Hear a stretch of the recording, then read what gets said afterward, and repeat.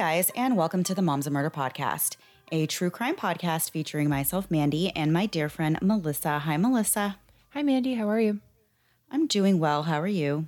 I am okay. I have the worst headache I've had in a year, and I'm convinced it's a Sahara Desert thing watching it.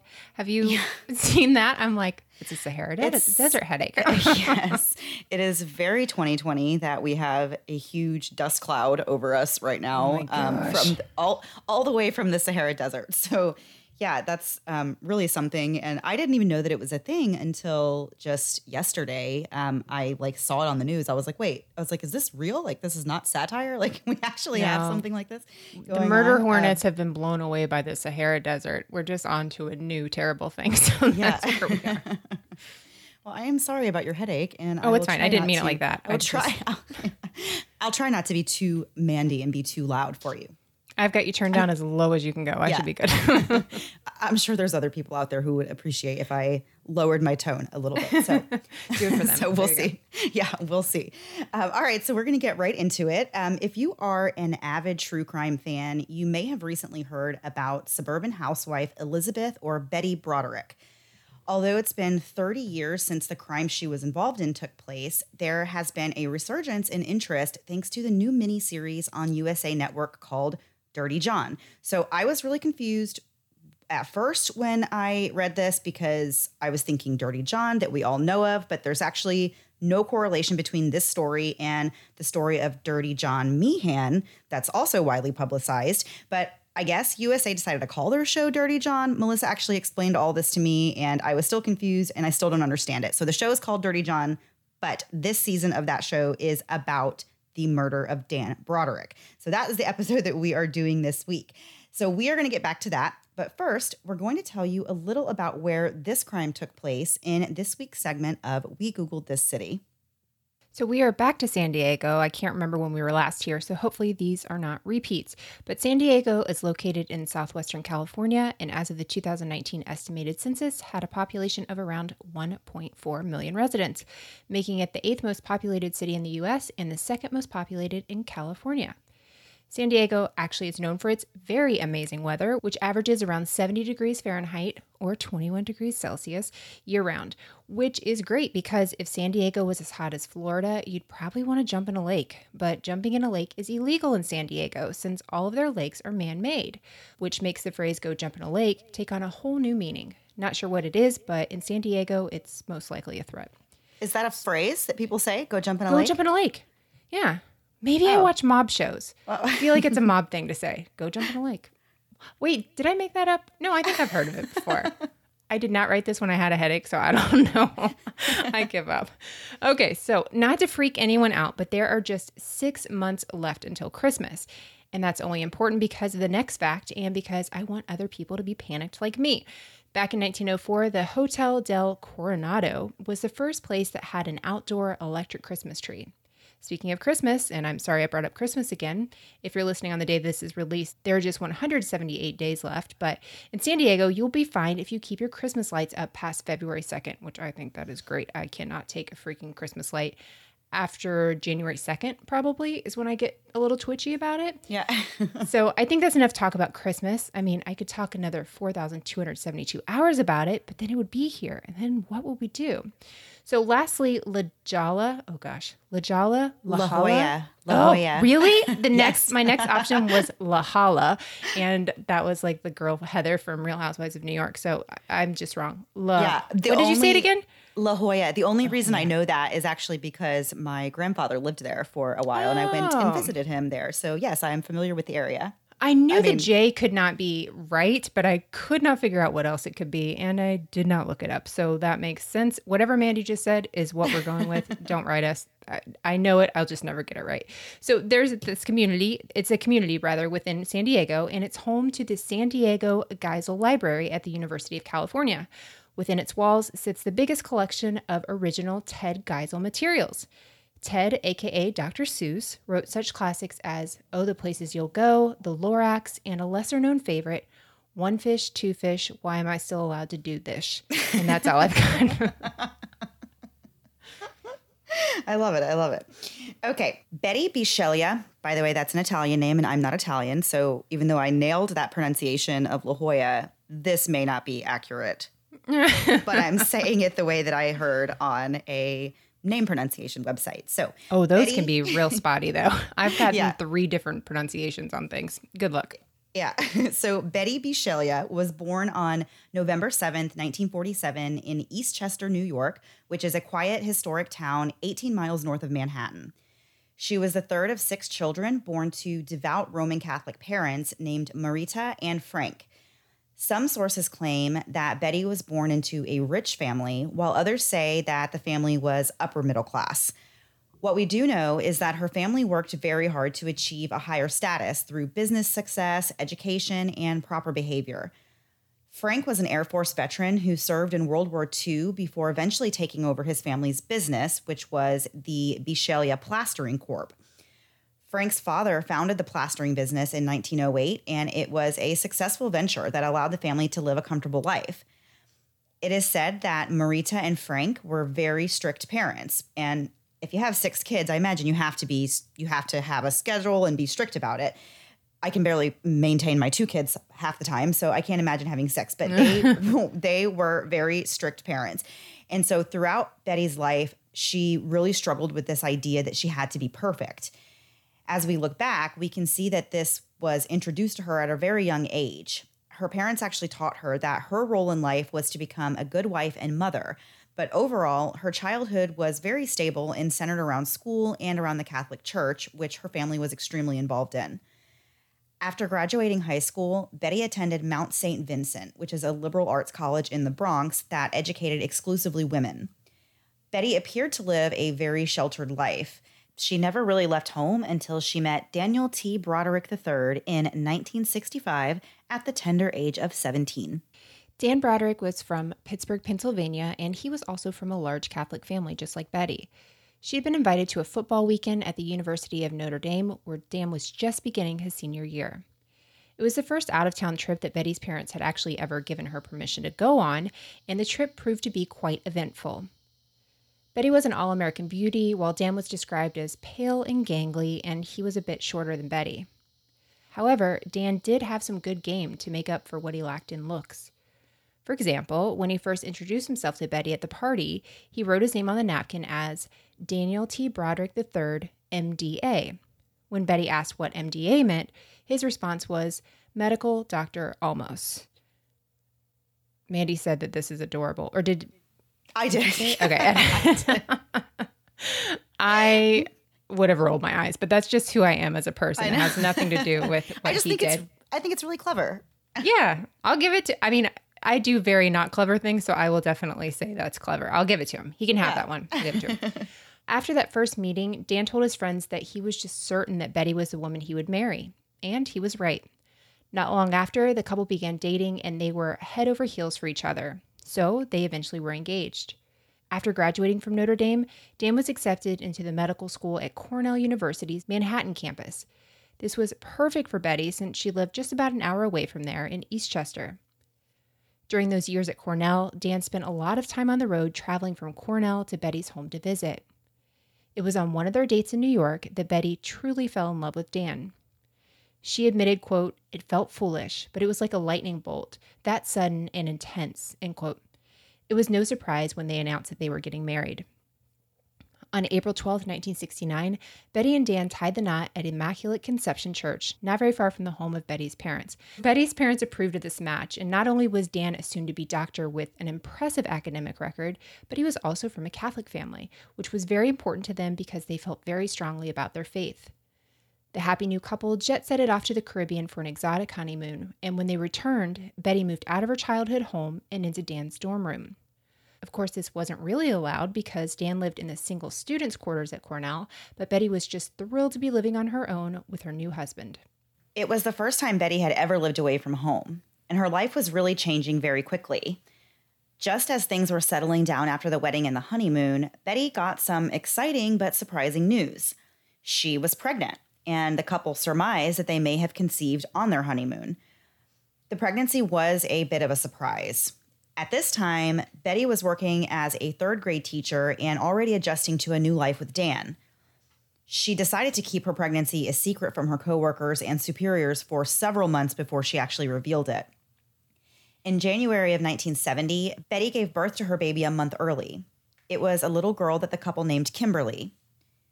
The couple really had nothing for little Kimberly at all. They actually put her in a dresser drawer, and Betty's mom had Saks Fifth Avenue deliver a few clothing essentials for the baby. And this is something you always hear like grandparents saying, like we would put the baby in a drawer and that's, that's where they would sleep. But this is, I guess, the first time I've ever actually heard of someone doing it and not just like not saying it in like just like a funny way, I guess. I don't know. I guess people really did that. A gentleman I used to see, which sounds way fancier, but a guy I used to date, his sister, or he and his sister both had like drawers that's where they slept in. It was like a legit thing. And I had to like not have my eyeballs fall out whenever I heard it. I was like, oh, that's, yeah. Yeah. Yeah. It happens. You do what you have to do. I totally get that. Yeah, definitely. Because remember, Dan was still in medical school at this time, and Betty was the main breadwinner working to support them all on a teacher's salary. And if you know anyone who's ever been through medical school, or especially if you're married to somebody, who was going through medical school, then you know that just being in medical school is expensive beyond the cost of tuition. There's all kinds of other things that you have to pay for with exams, with travel expenses, with application fees to different things. And it really is pricey just to get a medical degree, even after you pay the school for the education itself. So Betty eventually earned some extra money by caring for another couple's baby along with her newborn daughter. When Kimberly was just a few months old, Dan got his medical degree. The diploma, however, did not open the door to a better life. When Dan was about a year into his residency, he decided that he was not happy working as a physician, and instead he wanted to practice law, and he enrolled himself in Harvard Law School. So he's obviously very smart. He has been able to get accepted into a lot of amazing colleges, and he obviously does well academically. But let me just tell you, I would probably be upset if my husband finished medical school and then said he wanted to go to law school. That would be tough. Like, buddy, we couldn't have figured this out 4 to 6 years ago. Yeah, that's a huge change after you've already completed so much to one degree. I mean, I guess if your heart's not in it, there's nothing you can really do about it. But man, that would be some hard news to handle. You could try and put your heart in a little bit more, I think, at least for a couple of years, and then we'll talk about the other school. Yeah, true. So Dan's medical degree wouldn't go entirely to waste, though, because his ultimate goal was now to become a medical malpractice attorney, and his knowledge of the medical field would make him a great lawyer to fight malpractice cases. However, this is doing, as I said, 2 grueling fields of study back to back. And during this time, Betty was working to support the family by babysitting and going door to door selling Avon and Tupperware. And we're going to get into a lot more details of this case after a quick break for a word from this week's sponsors.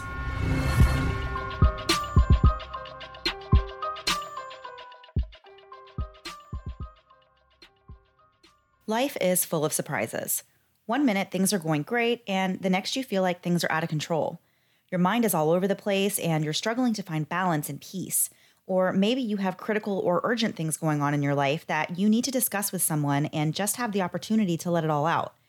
BetterHelp Online Counseling may be the solution you've been looking for. I signed up for BetterHelp a few months ago, and when I signed up, I took a short quiz to figure out what exactly I was looking for in a counselor. And I was matched right away to a therapist who I actually really enjoy talking to. My counselor is helping me work through some things I've actively been trying to avoid, and I love that I have the option to speak with her by video chat or phone calls. I personally prefer phone calls so I can look like a hot mess express while we talk. Plus, I can message her throughout the week to check in. She sent me articles to read and makes me feel like she's genuinely invested in the things I want to work on. Being able to speak to my counselor from my home and at times that I can make work is one of the best gifts I've been able to give to myself and honestly to my family. Everything you share with your counselor is confidential, and BetterHelp can help match you with a counselor who is specialized in things like depression, stress, anxiety, relationships, trauma, and more. In fact, so many people have been using BetterHelp that they are recruiting additional counselors in all 50 states. We want you to start living a happier life today. As a listener, you'll get 10% off your first month by visiting betterhelp.com/moms. Join over 1 million people taking charge of their mental health. Again, that's BetterHelp, HELP.com/moms. Is there anything more exciting than seeing your friendly neighborhood postal worker walking up to your door with a package you've been on your phone tracking all day? Well, if you use the free online shopping tool Honey, then you also saved money on your new delivery, and that makes your new purchase that much sweeter. My son has a birthday coming up and he's currently obsessed with geography and countries. So my husband and I have been looking for geography-themed things when I found the coolest interactive globe for him at Kohl's. It was a little more than I wanted to spend, but luckily I have Honey to help me find a deal. Honey is the free browser extension that finds promo codes for you and automatically applies them to whatever is in your cart. So when I go to checkout, the Honey button dropped down and all I had to do was press apply coupons. And Honey scoured the internet for all the promo codes and I saved $25 on the globe. Not only did I save money, I was thrilled that I didn't have to open up 30 other tabs searching for store codes that are always expired or not valid. Honey saves you money plus internet rage. Plus, Honey is everywhere and supports over 30,000 stores online, stores like Kohl's, Walmart, DoorDash, and more. If you don't already have Honey, you could be straight up missing out on free money. It's literally free and installs in just a few seconds. And by getting it, you'll be doing yourself a solid and supporting this podcast. Get Honey for free at joinhoney.com/moms. That's joinhoney.com/moms. And now back to the episode. So before the break, we were talking about Betty and Dan Broderick and how they recently had their first baby. And Dan decided after graduating from school, he wanted to change directions in his studies and really start back over. So that is what's happening up until this point in the story. So despite struggling financially and having to deal with the demands of law school, Betty and Dan had 4 more children in quick succession. Sadly, one of the children passed away when he was just 4 days old. The couple lived a very modest lifestyle, to say the least. Betty continued to support her husband, knowing that life wouldn't always be this way once he graduated and began practicing law. With Dan enrolled in Harvard Law School, Betty claimed that she was living in the slums with the kids with no car while Dan was away networking with the folks at Harvard. Life was not easy, but Betty ran the household with what little they had. When Dan graduated in 1973, he got his first job offer way out in California, and the family actually moved to San Diego, which is quite a move from Manhattan. He accepted a job at Gray, Carey, Ames, and Frey, which was one of San Diego's most prestigious law firms. I feel like if you have more than like 2 people, you should not use all of your names. That's a lot of names for a law firm. It is a lot of names. It is a lot of names. It is a lot for people to remember, but for a Google search, that helps a lot because if you know all 4 of them, you will find them immediately and there's not going to be a lot of options. So in California, the Brodericks found out quickly that in order to make a name for themselves, they would have to start keeping up with the Joneses. However, the family still hadn't made it yet and had to adhere to a strict budget in order to survive. One thing that many college graduates are not prepared for when they graduate is that their massive student loans need to start being paid off. This put a further financial strain on the young family. To further their bad luck, the home they were renting went up in flames and destroyed everything. Dan and Betty ended up using the insurance money they got from the accident to put a down payment on a 5-bedroom home on Coral Reef Avenue. Betty worked nights as a cashier to keep the family afloat. But then in 1978, Dan decided to leave the firm he was working for and start his own one-man law practice. This ended up being a great move for him. His hard work paid off, and he made more in the first 3 months on his own than he would have if he had stayed at Gray, Carey, Ames, and Frey. Within a few years, the family's financial situation had really done a 180. After struggling for years while Dan obtained medical and law degrees, they were now not only living comfortably, but they were living downright luxuriously. They joined country clubs and even bought a ski condo and a boat. Dan devoted a considerable portion of his income to his wardrobe and evenings out with his fellow attorneys. This really wasn't surprising, as Dan had always been a pretty snazzy dresser, and he even earned the nickname Dapper Dan in college. Eventually, his expensive wardrobe was supplemented by contact lenses and a nose job. Betty claimed that by 1982, Dan was making so much money that her budget was unlimited, and that's because at the time, Dan was making up to $2 million a year. Dan continued to stay out late, but now his time was spent working at the office instead of out with his colleagues. In the spring of 1983, Betty and Dan were out at a cocktail party when Betty heard her husband comment to someone, quote, "Wow, isn't she beautiful?" Obviously in reference to another woman that was at the party. Betty was shocked to hear her husband say this, as he had never really made comments about other women before. As it turned out, the woman that Dan was admiring was 21-year-old Linda Kolkena. Betty felt a little threatened in the moment, but she did her best to carry on with life as usual.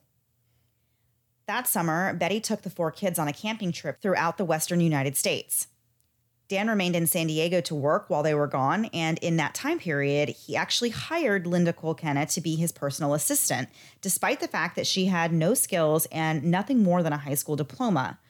Linda couldn't even type, which I don't think was as big of a deal back then because probably not many people could type. Wait, no, I think actually it would be a really big deal back then because if you think in the 80s and stuff, like that's what you're getting hired on, typing per minute. Like that's your skill. That's like a lot of transcription, all that kind of stuff I think it's actually a big deal, which if he hired her and she didn't have that, it would be like a huge red flag. I could be wrong, but I think that's like a time where people really wanted to be able to type. Yeah, you're probably right. I don't know anything about any time period besides this one. I feel like I've watched a lot of shows that are based around this time, so that's where I'm getting most of my facts, as per usual. So when Betty returned and found out about this, that he had hired this woman, she began to suspect that Dan was having an affair with her. And she became hysterical and gave Dan an ultimatum, which was fire Linda by October the 1st or move out. So Dan simply denied this affair and told Betty that she was crazy for thinking anything was going on. But on November 7th, 1983, Dan inexplicably missed Betty's 36th birthday party. At this point in time, Betty was highly suspicious that something was going on. She later wrote in her memoir, quote, "He was making me crazy with his lies." Later that night, she attempted suicide by slitting her wrist and taking pills. Finally, Betty could no longer fool herself and decided to call one of Dan's female employees and ask her point blank if there was anything going on between her husband and Linda. The female employee obviously did not want to get involved, and she denied any knowledge of a relationship between Dan and Linda. And she also tipped Dan off to the fact that Betty was calling around and asking questions. Betty decided that since she didn't have any concrete evidence, that she would visit a therapist. She thought she must be suffering from paranoia and believed maybe therapy could help her work through it so she could get back to her life. 2 weeks after Betty's birthday, it was Dan's 39th birthday. Betty wanted to surprise Dan and thought it would be a really great opportunity to start rebuilding their marriage, so she planned to show up at his office to surprise him. A friend of Betty's had mentioned that it might be a good idea to just start showing up at the office to make her wifely presence felt, and Betty agreed that it was a good idea. She arrived at Dan's office in the early afternoon with a dozen roses and a bottle of champagne, ready to spend the day with Dan, only to be told by the receptionist that he and Linda had left around 11 a.m. and had yet to return. Betty was surprised, but she decided to wait, figuring they'd be back any minute. She waited until around 5 o'clock. When they still weren't back, Betty took a peek in Linda's office. That's when she saw her wedding crystal, wine, and a picture of Dan on Linda's desk. Ooh, it hit her that neither her husband nor his secretary would be coming back to the office that day. Betty immediately went home and flew into a blind rage. In front of her children, she removed Dan's clothes from his closet and set them on fire. When Dan got home, he remained calm and continued to tell his wife that she was imagining things, which probably would just be the most just incredibly irritating thing that he could say in that moment to her when she's already angry and suspicious. And I just feel like the audacity of saying nothing's going on when this is what just happened is just, it's gaslighting 101. Yeah, it is mind-blowing to me. Very much so. So in response to Betty burning his clothes, Dan ordered all new tailor-made suits for himself, and Betty claimed that his tailor loved her because, of course, she was probably keeping them in business or, whatever the joke is there. What Dan didn't realize was that this was the last straw for Betty, and she really could no longer fool herself into believing that her husband was being faithful. Things were very tense between the couple from this point on. Dan continued to deny all accusations of an affair until February 29th, when he finally owned up to it. But it was not because Betty had finally broken him down. It was because now he was actually seeking a legal separation from her, and he was falling in love with Linda. Weeks prior to this, a crack had actually been discovered at the family home, so Dan, Betty, and their children moved into a rental while the damage was being repaired. And then after the separation, Dan actually moved back into the family home, although it wasn't complete, and he left Betty in the rental. Dan told Betty that he needed some space. He immediately began creating a new life for himself in the family's home. He actually redecorated the house while Betty and the kids were gone, which when Betty found out about that, she felt that it was a clear sign that she was no longer welcome there. And we're going to get right into what happened next after one last break for a word from this week's sponsors.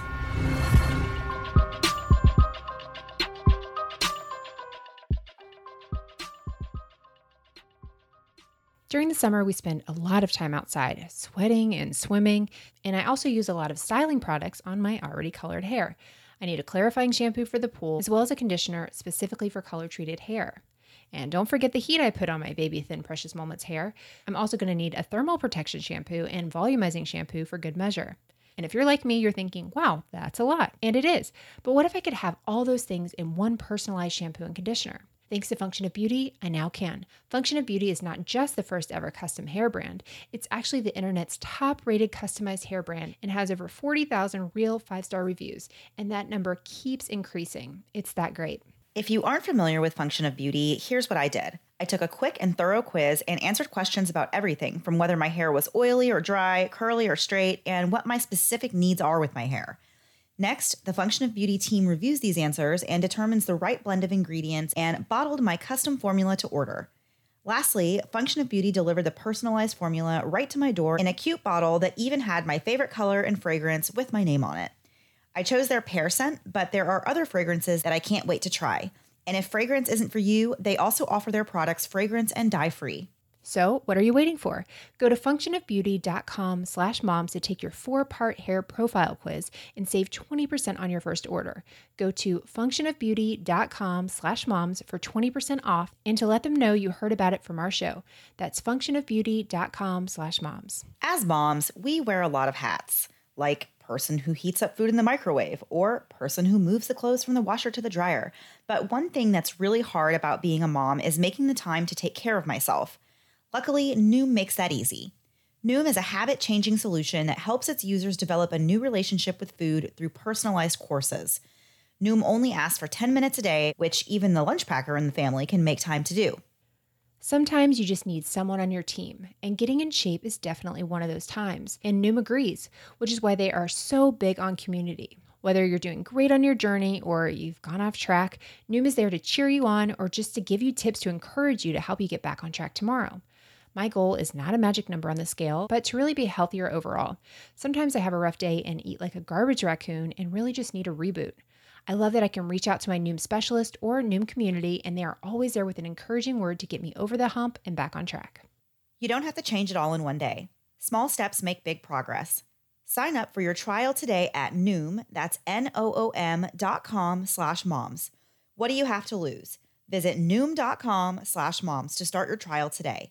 That's Noom.com/moms. And now back to the episode. So before the break, we were talking about Betty and Dan's marriage and how Betty was just learning for sure that Dan was having this affair, and he learned this because he was seeking a legal separation from her. So Betty watched the house change before her very eyes when she would drop off the kids and pick up the kids for visits with Dan. That would be really hard to see. So on one visit, she noticed that there was a homemade Boston cream pie on the counter, which was Dan's favorite pie. Assuming it was made by Linda, she took the pie from the kitchen and she smeared it all over Dan's bed and clothing. She then threw a bottle of wine through the window, left an angry message on the answering machine, broke a mirror, and spray painted the walls and curtains. This is like a Carrie Underwood song. Yes. Come to life.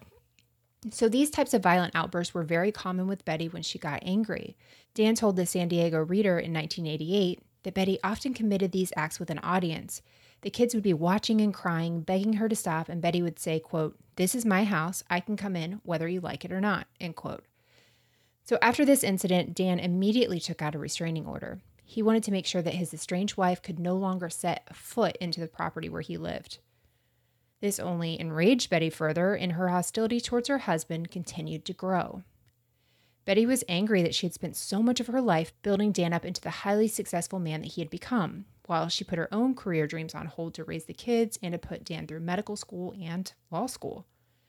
She started to feel like Dan did not understand what it took to raise kids, and she wanted to get back at him. Now, this is crazy to me, but one by one, Betty began taking her children over to Dan's house and leaving them on the doorstep.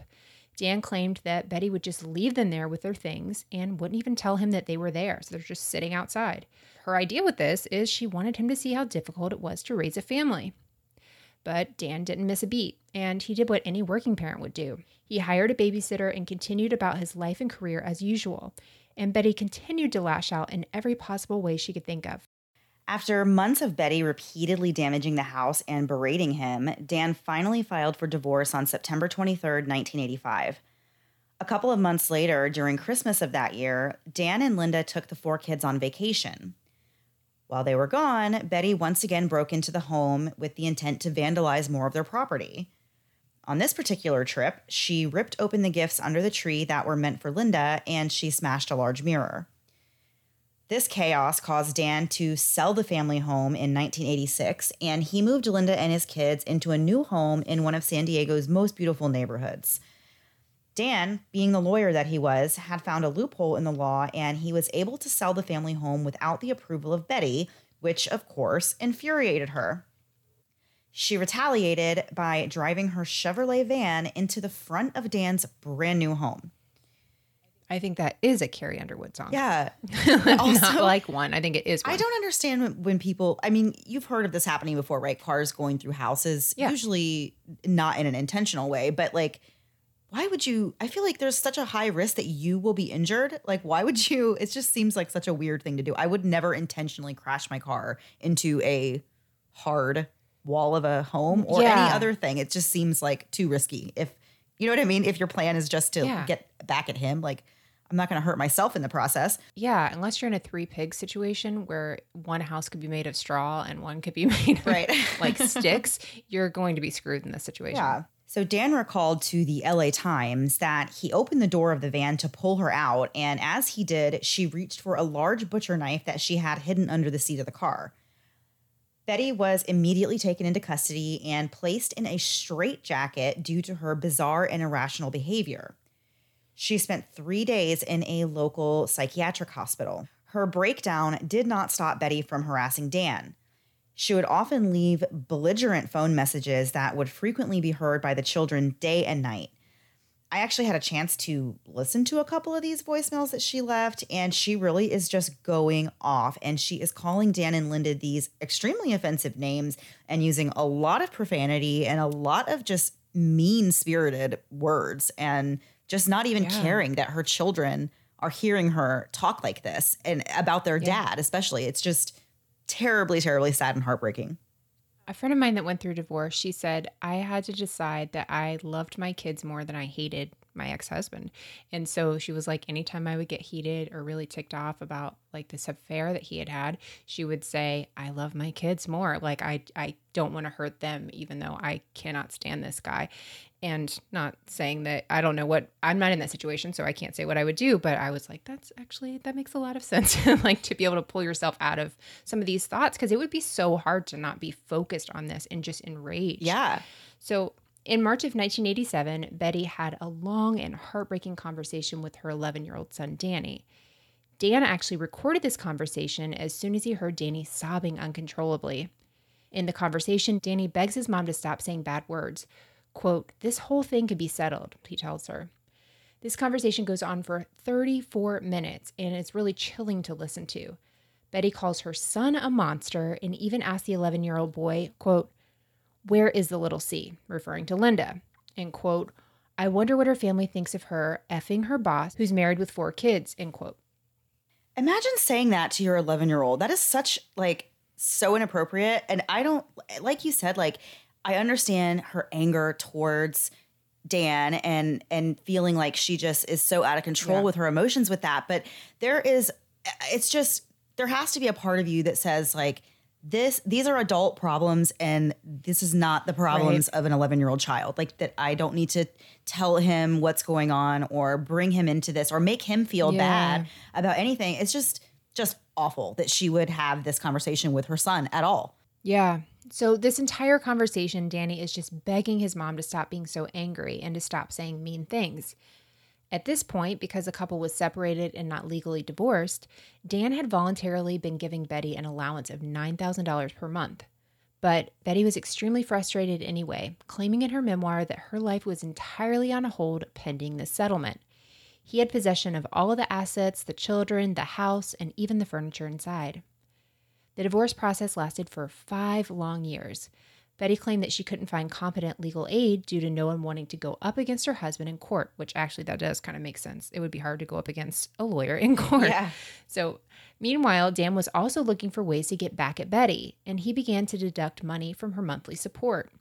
He would withhold $100 for every obscene word she used, $250 for each time she set foot on his property, $500 for every entry into his house, and $1,000 for every time she took one of the children without his permission. At one point, she actually owed him $1,300. I'm surprised it wasn't more, to tell you the truth. I know. On January 20th, 1989, after 8 days spent in a courtroom, the divorce was finally finalized. Although Betty sought custody of the children, custody was ultimately awarded to Dan, and it was largely because Betty was deemed unstable based on her previous actions. The court ruled that Betty owed her husband $750,000 because of all the cash advances that he had made during the previous 6 years while the divorce was pending. So as a result, Betty would only receive a total cash payout of around $30,000 and a monthly stipend of $16,000. So $16,000 seems like a lot of money monthly to most people, but Betty claimed that this barely covered her bills. I just want to know what kind of bills she had, because that's crazy to say that you can't pay your bills on $16,000 a month. So Betty was completely devastated. And, as we said before, she had really supported Dan over the past 20 years, often being the sole provider in the early years of their marriage. And she always took her role as a wife and mother to heart, as she had been raised to do. Now he was in love with another woman, and Betty was being brushed to the side. Things only got worse when Betty learned that Dan and Linda planned to be married. 1 month before the wedding, Betty bought a Smith & Wesson revolver. She claimed that now that she was a single woman, she needed protection. So she took shooting lessons, and she was known to carry her gun with her at all times. On April 22nd, 1989, 10 days after what would have been Dan and Betty's 20th anniversary, Dan and Linda got married. Linda was so concerned for her husband's safety that she asked Dan to wear a bulletproof vest to the wedding, but he refused to do so, and instead they hired undercover security guards. I can't imagine being so scared of my ex-wife that I would need to hire security guards to be at my wedding. That's a lot. I don't know what you even do in that situation, because there's just not a lot I am have a lot of conflict with, that I'd rather just say, whatever you want. What do you want? I'll give it to you. Let's just be done with this. I don't want to deal with this. And on your wedding day to have to think of that is just insane. Yeah. So life went on for Dan and his new wife, Linda, but Betty fell into a deep depression. And this is one part of the story where I feel like I do actually have some sympathy for Betty, because I cannot imagine what she kind of was going through emotionally with this, with everything that she had done for her family, and feeling like, things are finally great now. We have a comfortable life. We're happy. And then for Dan to do this, to leave her for another woman, as a woman and a wife and a mother, I feel like there would just be no pain worse than that for your husband to do that to you. So I totally feel bad for her at this part of the story. But Betty actually let her bitterness fester for 7 months before she decided that it was time to get revenge on Dan and Linda. One day when Betty had the kids, she secretly stole Dan's house key from her daughter with the intention of using it for a sinister purpose. At around 5 a.m. on November 5th, 1989, just 2 days before Betty's 42nd birthday, she used the key to let herself into Dan's home. Dan and Linda were both sound asleep in bed when Betty came into the room and shot them both. She shot Linda twice and Dan 4 times. They both died instantly. As soon as she had committed the murders, she went and turned herself into the police. She was taken to the Las Colinas Women's Detention Center, where she stayed for a year before it was time for her to go to trial. In weeks and months following the shooting, Betty would talk about Dan in the present tense as if he was still alive. A close friend of hers said she felt like Betty wasn't even accepting the reality of what she had done. But Betty was pretty busy behind bars. According to an episode of American Justice, she actually spent a lot of time in jail responding to letters she would get from the public, and she would also write to her children. But she was also very good at manipulating the story so that she seemed like the victim. Her trial for the 2 murders began in October of 1989. The defense wanted the jury to consider whether this was cold-blooded murder or whether Betty had been driven to kill. But the prosecution focused on proving that Betty was unhinged and had been stalking and threatening Dan and his new wife for months. Since Dan was a lawyer, he had the wherewithal to record Betty's ranting messages, and he also transcribed them. In one message played for the jury, Betty could be heard saying, quote, "I have very important things to ask you. You're making me mad. I'll kill you," end quote. According to Betty's testimony, she just brought the gun to the house to, quote, make them listen, which, no, that's not really something people do. I feel like you don't go to someone's house at 5 a.m. with a gun and just want to have a friendly discussion. So I just think, like I said, I felt bad for her, but like, come on, some of the stuff that she did is just like really like, or said. And she's confronted them so many times at this point that why does she need to have a gun this time? You know, she's gone into their house several times. What's the point of the gun unless there's something you're going to do with it? Right.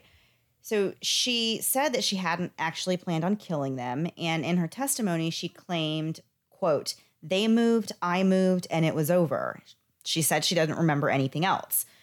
The trial was a media sensation. Betty's counsel attempted to paint her as a woman who simply snapped. However, the answering machine messages told a completely different story. Dan's housekeeper took the stand and told the court that Betty had once stated that she would put 4 bullets in Dan's head, 1 for each of his children. Sadly, Betty's own children took the stand as well. One of the key witnesses in the trial was 20-year-old Kimberly, who was the oldest child of Dan and Betty. Over 2 days of testimony, Kimberly told the jury about her mother's frequent fits of rage, and she said that her mom showed no remorse after killing her father. Kimberly had been estranged from her dad when he was murdered, but she still testified that her mother had repeatedly stated her desire to kill him. Betty's trial ended in a mistrial because the jury couldn't agree on whether or not Betty had premeditated the murder. She took the stand in her own defense and gave emotional testimony. She described going into Dan's bedroom and allegedly startling them as they slept. She claimed that she heard one of them say, quote, "Call the police," and then she just started shooting. A second trial went underway in 1991, and this time the outcome was different. At the age of 44, Betty was convicted on 2 counts of second-degree murder and was sentenced to 32 years to life. After the guilty verdict, Betty was incarcerated in the California Institute for Women, where she remains to this day. In 1998, Betty spoke to the San Diego Reader and said that she was having a pretty good time in prison, where she was involved in a dozen volunteer groups as well as working as a prison janitor. In January of 2010, her first request for parole was denied by the Board of Parole Hearings because she did not show remorse and did not acknowledge any wrongdoing. 2 of her children spoke at her parole hearing, asking the board to release their mother, but Betty's other 2 children spoke against Betty, really imploring the board to keep Betty incarcerated. Betty released a memoir called Betty Broderick, Telling on Myself, that was published in 2015, and she is actually due to be released soon in 2021. It is really sad to me that, there's 4 kids, 2 testified, for their mother and 2 testified at the parole hearings, wanting the mom to stay in prison. There has to be conflict within that family just based on what they believe with their mom. So it's already, they've lost their dad, and now the kids, I don't know what relationship they have, but you could see how that could be really tough to think, I think my mom's a murderer and you don't think our mom's a murderer. That'd be really, really hard. Yeah. I do want to check out the series, though. Amanda Peet is in it, which I was telling Mandy before is like so nice for Betty Broderick, because I don't understand that casting at all, but I think Amanda Peet's great. And Christian Slater is in it as well. And I always get him confused with, what is it? Sheen, not Martin Sheen, not Charlie Sheen. Oh, Emilio Estevez, their son brother. I get Emilio Estevez and Christian Slater confused, but he's a really good actor. So I'm interested in checking it out and seeing what that's all about. Yeah, me too. It's a definitely interesting story. So I imagine it's probably pretty good. So yeah, I will have to check that out as well. Okay, Melissa, are you ready to turn the page, go to our last thing before we go, and then you can go to bed, hopefully, with your headache? Oh, yeah. I'm like counting down the moments. No, I'm just kidding. I'm fine. Let's do this. But yes, let's do this. Okay. So for this week's last thing before we go, we decided to look up some silly laws, nonsensical laws from California, since that is where we are at this week. Everybody loves hearing silly laws that, that don't really make a lot of sense and you wonder how they even became a law. So we looked up a few ourselves for California and we are going to share them with you and with each other. Do you want to start it off? Sure. So the first one I have for us is that in Fresno, park visitors are not allowed to annoy any lizards that they encounter at the park.